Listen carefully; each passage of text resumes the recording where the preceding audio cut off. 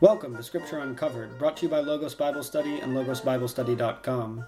Dr. Creasy is currently traveling with his Logos students in Israel, and for the next several episodes, we will be hearing live, on-site teachings from the trip. We're also happy to announce the launch of the latest course in the Logos online classroom. Dr. Creasy teaches Deuteronomy. Podcast listeners will get 20% off by using the coupon code Scripture Uncovered at checkout. Just go to logosbiblestudy.com and click on Online Classroom. Now, here's your host, Dr. Bill Creasy, teaching from the Holy Land. Now we're here on the Mount of Beatitudes. For me, this is my favorite spot on the entire tour, the Mount of Beatitudes. What we're going to see today, the Mount of Beatitudes, Capernaum, Magdala, the boat ride on the Sea of Galilee, 90% of Jesus' public ministry happened here, in virtually a neighborhood, not much bigger than a small neighborhood. We'll get to Magdala. That would be the furthest we'll go, south on the shore of the Sea of Galilee, and that's where Jesus came in, through the Arbel Pass, and he would have stopped right there at Magdala, certainly to get a drink and rest a little bit, and he would have been in that synagogue that we'll see later today, right there, standing on the very mosaic pavement that we'll be standing on. Here on the Mount of Beatitudes, Capernaum, I think Isaac pointed out, is right down the hill, and Jesus would often go into the hills to pray. Well, where are the hills? Right here. And if you look down, all the way down to the shore of the Sea of Galilee, there's a concave shape to the hillside, and it's a natural amphitheater. Back in the 1980s, a graduate student did his dissertation on the acoustics of this hillside. And he put acoustic sensors and everything. And we used to be able to go down, walk down the hill, and sit where the banana groves are now. We can't do it anymore, of course, because now it's agricultural land. But we could sit there, and I would walk down the hill, and you would sit up the hill, and I could talk without a microphone in a normal voice, and you could hear me perfectly well. The acoustics of this hillside, and typically the breeze comes through the Arbel Pass, and it's sending your voice upward on that hillside. But the acoustics on this hillside are very similar to the Disney Center in Los Angeles. They are really, really good. So when Jesus would teach to big crowds of people, he would teach on this hillside. It's a natural amphitheater. And how many times had he gathered all the people here and taught right where we are? And when he did, they would sit on the hillside, he would stand looking up the hill, and he would teach. And he taught in parables often. And a parable is not something mysterious or hidden. It's a compound of two Greek words, para, alongside, like a paramedic or a paralegal, alongside, and the verb bola, which is to throw. So a parable is something thrown alongside an ordinary truth that you've heard so many times you don't hear it anymore, thrown alongside to illuminate that truth in a striking and memorable fashion. And I think Jesus he was a great teacher, and he would just pull these parables out of the air, like on the hillside. And I know he preached this sermon on the hillside. He said, a farmer was sowing seed, and everybody turned around and looked up the hill, and here were the farmers sowing the seed, right? And some fell on rocky ground, and if you look at the hillsides, there are rocks everywhere, right? Some fell among the thorns. He just pulled that from what he saw right then. And many of the parables were exactly like that. He would just take them from what was going on around him to illustrate in a striking and memorable fashion a common, ordinary truth that you've heard so many times you don't hear it anymore. All that teaching went on here. If we think of the Sea of Galilee like a clock, okay, 12 o'clock at the top, from 8 o'clock to 12 o'clock, that curve of the Sea of Galilee, 90% of his public ministry happened there. He came from Nazareth. It was a 43-mile walk. We walked it a few years ago on the Jesus Trail. It took 3 days. We did about 15 miles a day, and we walked from Nazareth to Capernaum, and about 18 of us. And that was in 2015. And he would make that's not a long walk. It was a comfortable walk. We had a good time with it. And So everything's close here. We were in the Negev, things are far apart. But here up in Galilee, everything's very close. We're not in the bus more than about 10 or 15 minutes as we move along. So Jesus would often teach here on this very hillside, and big crowds of people. Remember the time that there were so many people, he had to get in one of Peter's boats and push out a little bit because there were so many people on the hillside, they were crowding him. So I couldn't teach if I'm right here on top of you, right? I need a little distance to project. That's why he got in the boat and pushed off a bit. He needed 20 or 30 feet between him and the first row, so that he could teach effectively. But he would often teach here on this hillside, and he would often at night come up here in the hills, up on the top, to pray. So what we're looking at out here, his eyes saw. Hear the birds. He heard that. He was right here. 90% of his public ministry right in this area. And I'd like to look at Matthew chapter 5, chapters 5 through 7, the Sermon on the Mount. Well, here we are on the Mount. Right? It's the only mount around. It's got to be here. And I'll start off with chapter 4 at verse 23. Jesus went throughout Galilee, teaching in their synagogues, proclaiming the good news of the kingdom, and healing every disease and sickness among the people. So all throughout Galilee, teaching, preaching, and healing.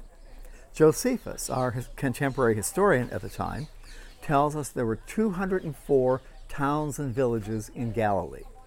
And he went throughout Galilee teaching, preaching, and healing. How many did he visit? Probably about 204. And news about him spread all over the area. And people brought to him all who were ill with various diseases, those suffering severe pain, the demon-possessed, those having seizures, and the paralyzed, and he healed them. Large crowds from Galilee, the Decapolis are 10 Greek cities, 9 of them over on the other side of the lake, that's the Golan Heights. 9 of those cities are over there. Decapolis means 10 cities, Deca and Polis, right? 9 are on that side. The 10th one was Beit Shan that we drove past yesterday on the way here. That was the 10th of them. And he went all throughout the Decapolis, so he taught over there as well. Jerusalem, Judea, the region across the Jordan, all these people heard about him and came to listen. Now, when Jesus saw the crowds, big crowds, he went up on a mountainside and sat down, right down here, this very spot. And he began to teach them. This is a brilliant teaching. It has a clever and memorable introduction. It has 6 propositions that exceed the law. It has 6 applications of those propositions and a 3-part call to action. What are you going to do about it? So we're going to look at the first part, the clever and memorable introduction, the Beatitudes. He began, "Blessed are the poor in spirit, for theirs is the kingdom of heaven." Now notice he didn't say, "Blessed are the poor." There's nothing blessed about being poor. I've been poor, I've been not's considerably better. But in graduate school, I spent many times not knowing where the next meal was coming from. And oftentimes on Saturday morning, I had a little studio apartment, and right behind it, the parking lot, and beyond the parking lot was an empty lot, and Jerry's Liquors was right down there. And in the morning, I'd come out and I'd go out into the field and collect soda bottles beer bottles and stuff that got tossed away, take them down to the Safeway, get a nickel for each one, buy that much loose rice, and then on the way back stop at McDonald's and get a big handful of ketchup, and that was dinner for the week. I've been poor, I've been not's considerably better. But blessed are the poor in spirit, for theirs is the kingdom of heaven. Blessed are the poor in spirit, those who have a gaping hole in their heart that nothing else can fill. You feel that sense of emptiness. It's just not there. and you try everything to fill it. You try relationships, you try sex, drugs, rock and roll, everything, and nothing works. It's that space inside that only God can fill. And the very first step toward a Savior is to recognize your need to be saved. And it's that big empty spot in your heart. That's the first step. Once you recognize that, theirs is the kingdom of heaven. That's the first step on the way. Blessed are those who mourn, for they will be comforted. Mourn, in part, a sense of bereavement when you lose someone. But blessed are those who mourn, those who recognize that gaping place that's so empty and mourn over it. They want it to change. They want it to be alive. Blessed are the meek, for they will inherit the earth. Not the meek who, when adversity comes, they cringe under a table, but blessed are the meek. Deuteronomy says Moses was the meekest man who ever lived. Well, it was Moses who went back to Pharaoh and said, "Let my people go," right? And the meekest man who ever lived. And I think that's pretty funny because Moses wrote Deuteronomy. He's saying that about himself, right? But those who recognize their position before God Almighty. I'm not God, right? God is so far beyond anything I can imagine. Recognizing that I'm a broken, sinful person and I have a desperate need for God. And recognizing that and that position before God. When we die and we come into the presence of the Lord and we're going to see Him, we'll look Him in the eyes, we'll see the wounds, and will we climb up in His lap? No, we'll be flat on our face on the ground before Him, which is exactly where we should be. Blessed are those who hunger and thirst for righteousness, for they will be filled. That's the next step. Recognizing the emptiness, mourning over it, putting yourself in a proper position before God, and then being hungry and thirsty for what God can give you, for Him filling that place. Blessed are the merciful, for they will be shown mercy. If you recognize that place in your heart, when other people don't, you're not to be critical of them, because you were there for a long time. But you have to recognize that they're at a different place in their relationship with God, and be merciful to them and draw them toward God, not by beating them on the head, but by your own example and by your own prayer. Blessed are the pure in heart, for they will see God. Why do you want that place in your heart filled? And so often, I better be careful with Father Richard here, but we emphasize eternal life. We'll be raised. And that's a wonderful thing. But what's the motive behind your wanting a relationship with God? Is it for what God will give you, eternal life? And I think in many, I've thought about this a lot, in many ways. I think, eternal life would be, that's kind of icing on the cake, And what if that were not there? Would you still love God for who He is, rather than for what He's going to give you? And I think that's a really important thing to think about. What's my motive for loving God? Is it for what He gives me? Thomas Merton wrote about that. And he said, so often I feel like a spiritual mercenary. I love God, I'm doing all this for God, for what He's going to give me, when I should be loving Him for Himself, even if He gave me nothing. And I think that's an important thing to ponder. And we have it right here. Blessed are the pure in heart, who have the right motive for wanting a relationship with God. Blessed are the peacemakers, for they will be called children of God. If you've drawn into a relationship with God, the peacemakers, those who get a Nobel Peace Prize, I suppose, but we become peacemakers too, in bringing other people to God, bringing them to peace, because we have no peace without God. Blessed are those who are persecuted because of righteousness. No, blessed are those who are persecuted, period. No, there's nothing blessed about being persecuted, but because of righteousness. Jesus was crucified on Good Friday. He was brutally killed. Every single one of the apostles was brutally killed except John. And I don't know, you think, well, John escaped that. But imagine being the lone survivor, having watched all of your brothers being killed. I'm not sure if I'd want that job. Blessed are those who are persecuted because of righteousness, for theirs is the kingdom of heaven. And blessed are you when people insult you, persecute you, and falsely say all kinds of things about you because of me. How often have we been mocked and ridiculed because of what we believe? And, I have.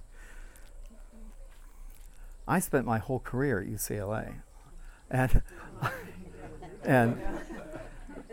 was I mocked and ridiculed? No, I'd kick their butts, but no.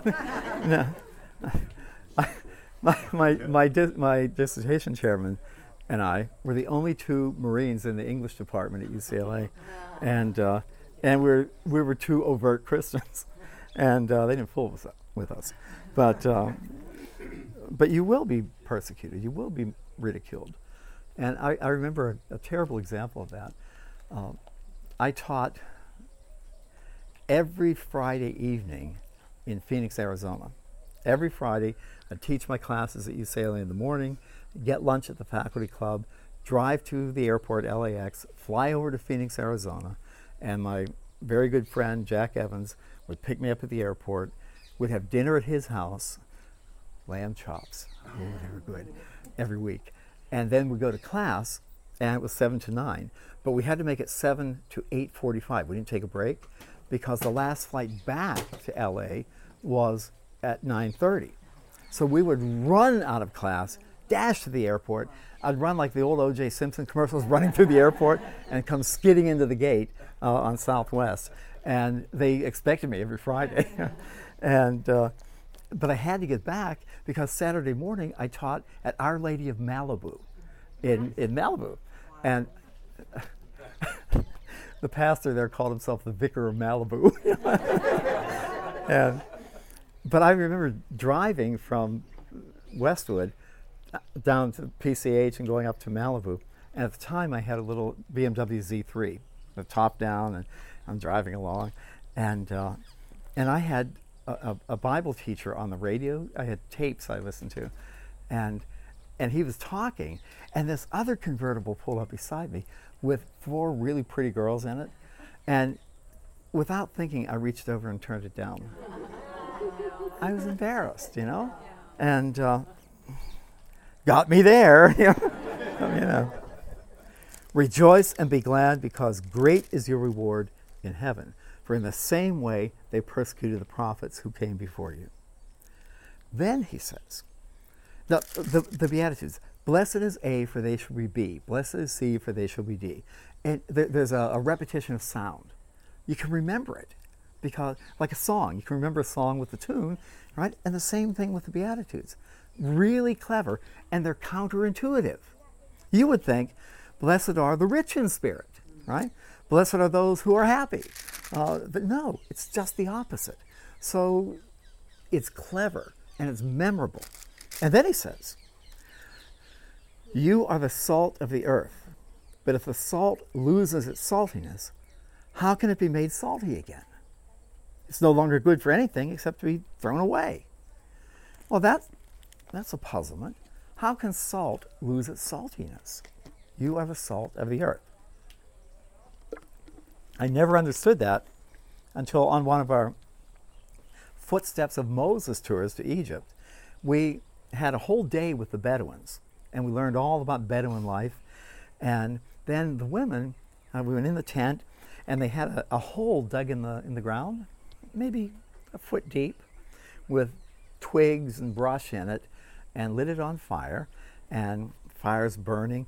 And then they had a metal dome they put over top, and then a big stick that could move the dome a little bit. And the dome got hot, and they made, with flour and water, dough, and kind of like pizza, they spun it around and made it real thin, and then right down on top of the dome.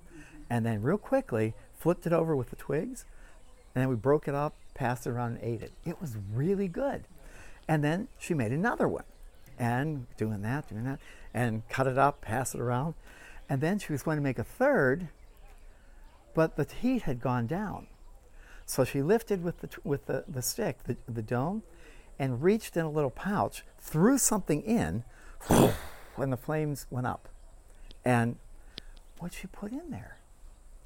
Salt from the Dead Sea. And what mineral does it have in it? Magnesium. So it flared up. What good is salt when it loses its saltiness, if you will? That is, its ability to fire back up again. He's speaking about the salt, the Dead Sea salt that was used for the earthen oven. The earthen oven. And I never understood that until watching the Bedouins do it. So what does that mean to us? You're to be the salt of the earth. You're the one who's to fire up people for God.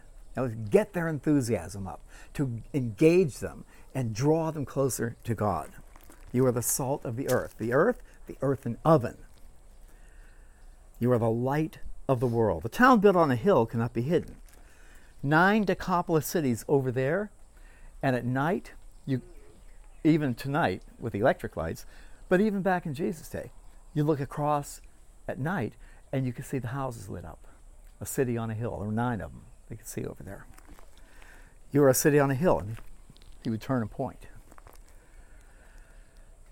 It cannot be hidden. Neither do people light a lamp and put it under a bowl. They put it on top. Instead, they put it on a stand, and it gives light to everyone in the house. In the very same way, let your light shine before others, that they may see your good deeds and glorify your Father in heaven. So, the Sermon on the Mount, clever and memorable introduction. 9 statements that are counterintuitive, that are easy to remember, that alliterate repetitions of sound, and introduce you to what's to come. Then he has 6 propositions that exceed the law. You have heard it said, do not kill, I tell you.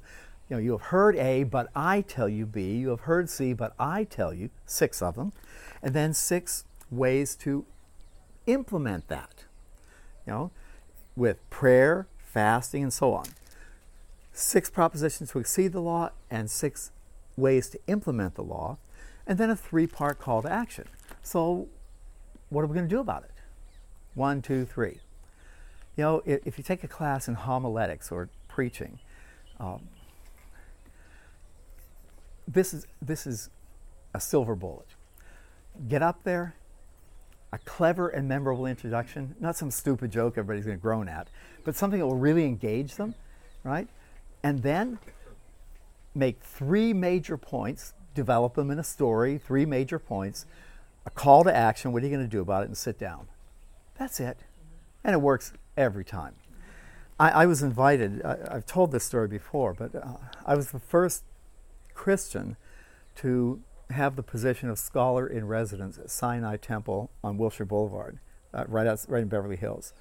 Big, important synagogue in Los Angeles. And 4 things one thing I had to do once per quarter, 4 times during the year.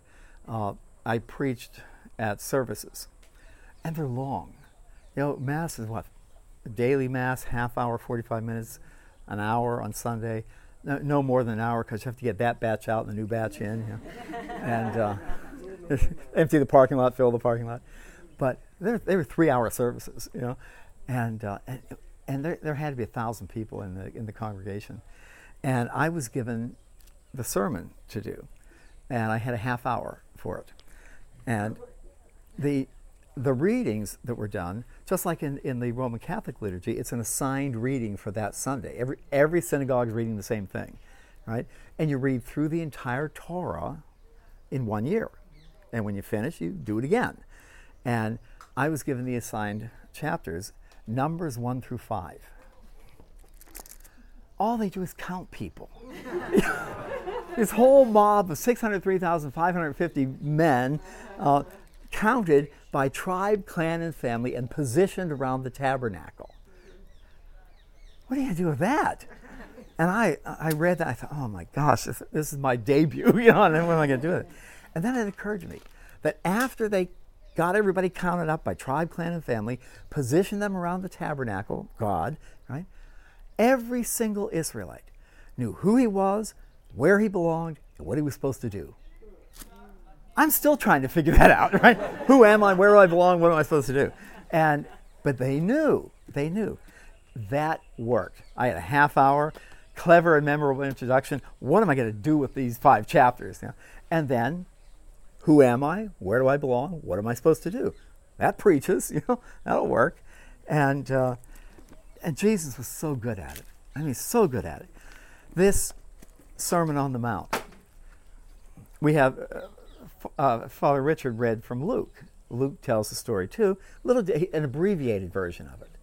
But how many times did Jesus preach this Sermon on the Mount? There are 204 towns in Galilee, probably 204 times, right? He just did variations on it. If you've got a really good teaching, you don't do it one time and stick it in a drawer. You pull that thing out and you do it over and over again, and you change it and adapt it for your audience and how length of time you have and all the rest. But you got good material.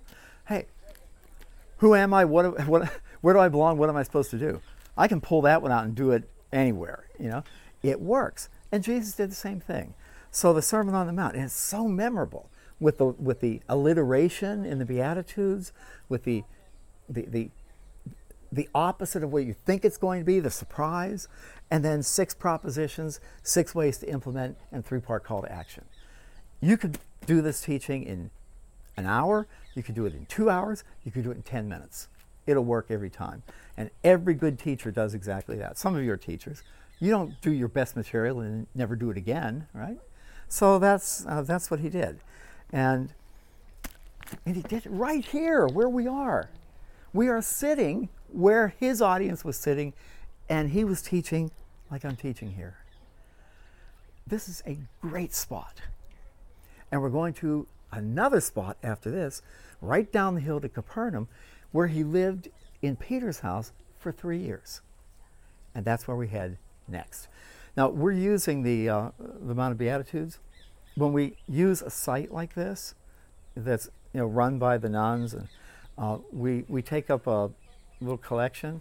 So if somebody has a hat, if you have any shekels or whatever, it doesn't matter how much, just drop some in, and I'll take it to the Iron Nun so she doesn't beat me up. Thank you. You've been listening to Scripture Uncovered, brought to you by Logos Bible Study and LogosBibleStudy.com. Don't forget to go to LogosBibleStudy.com, click on Online Classroom, and check out our latest course, Dr. Creasy Teaches Deuteronomy. Use the coupon code Scripture Uncovered to save 20% at checkout. Thanks for listening, and see you next time.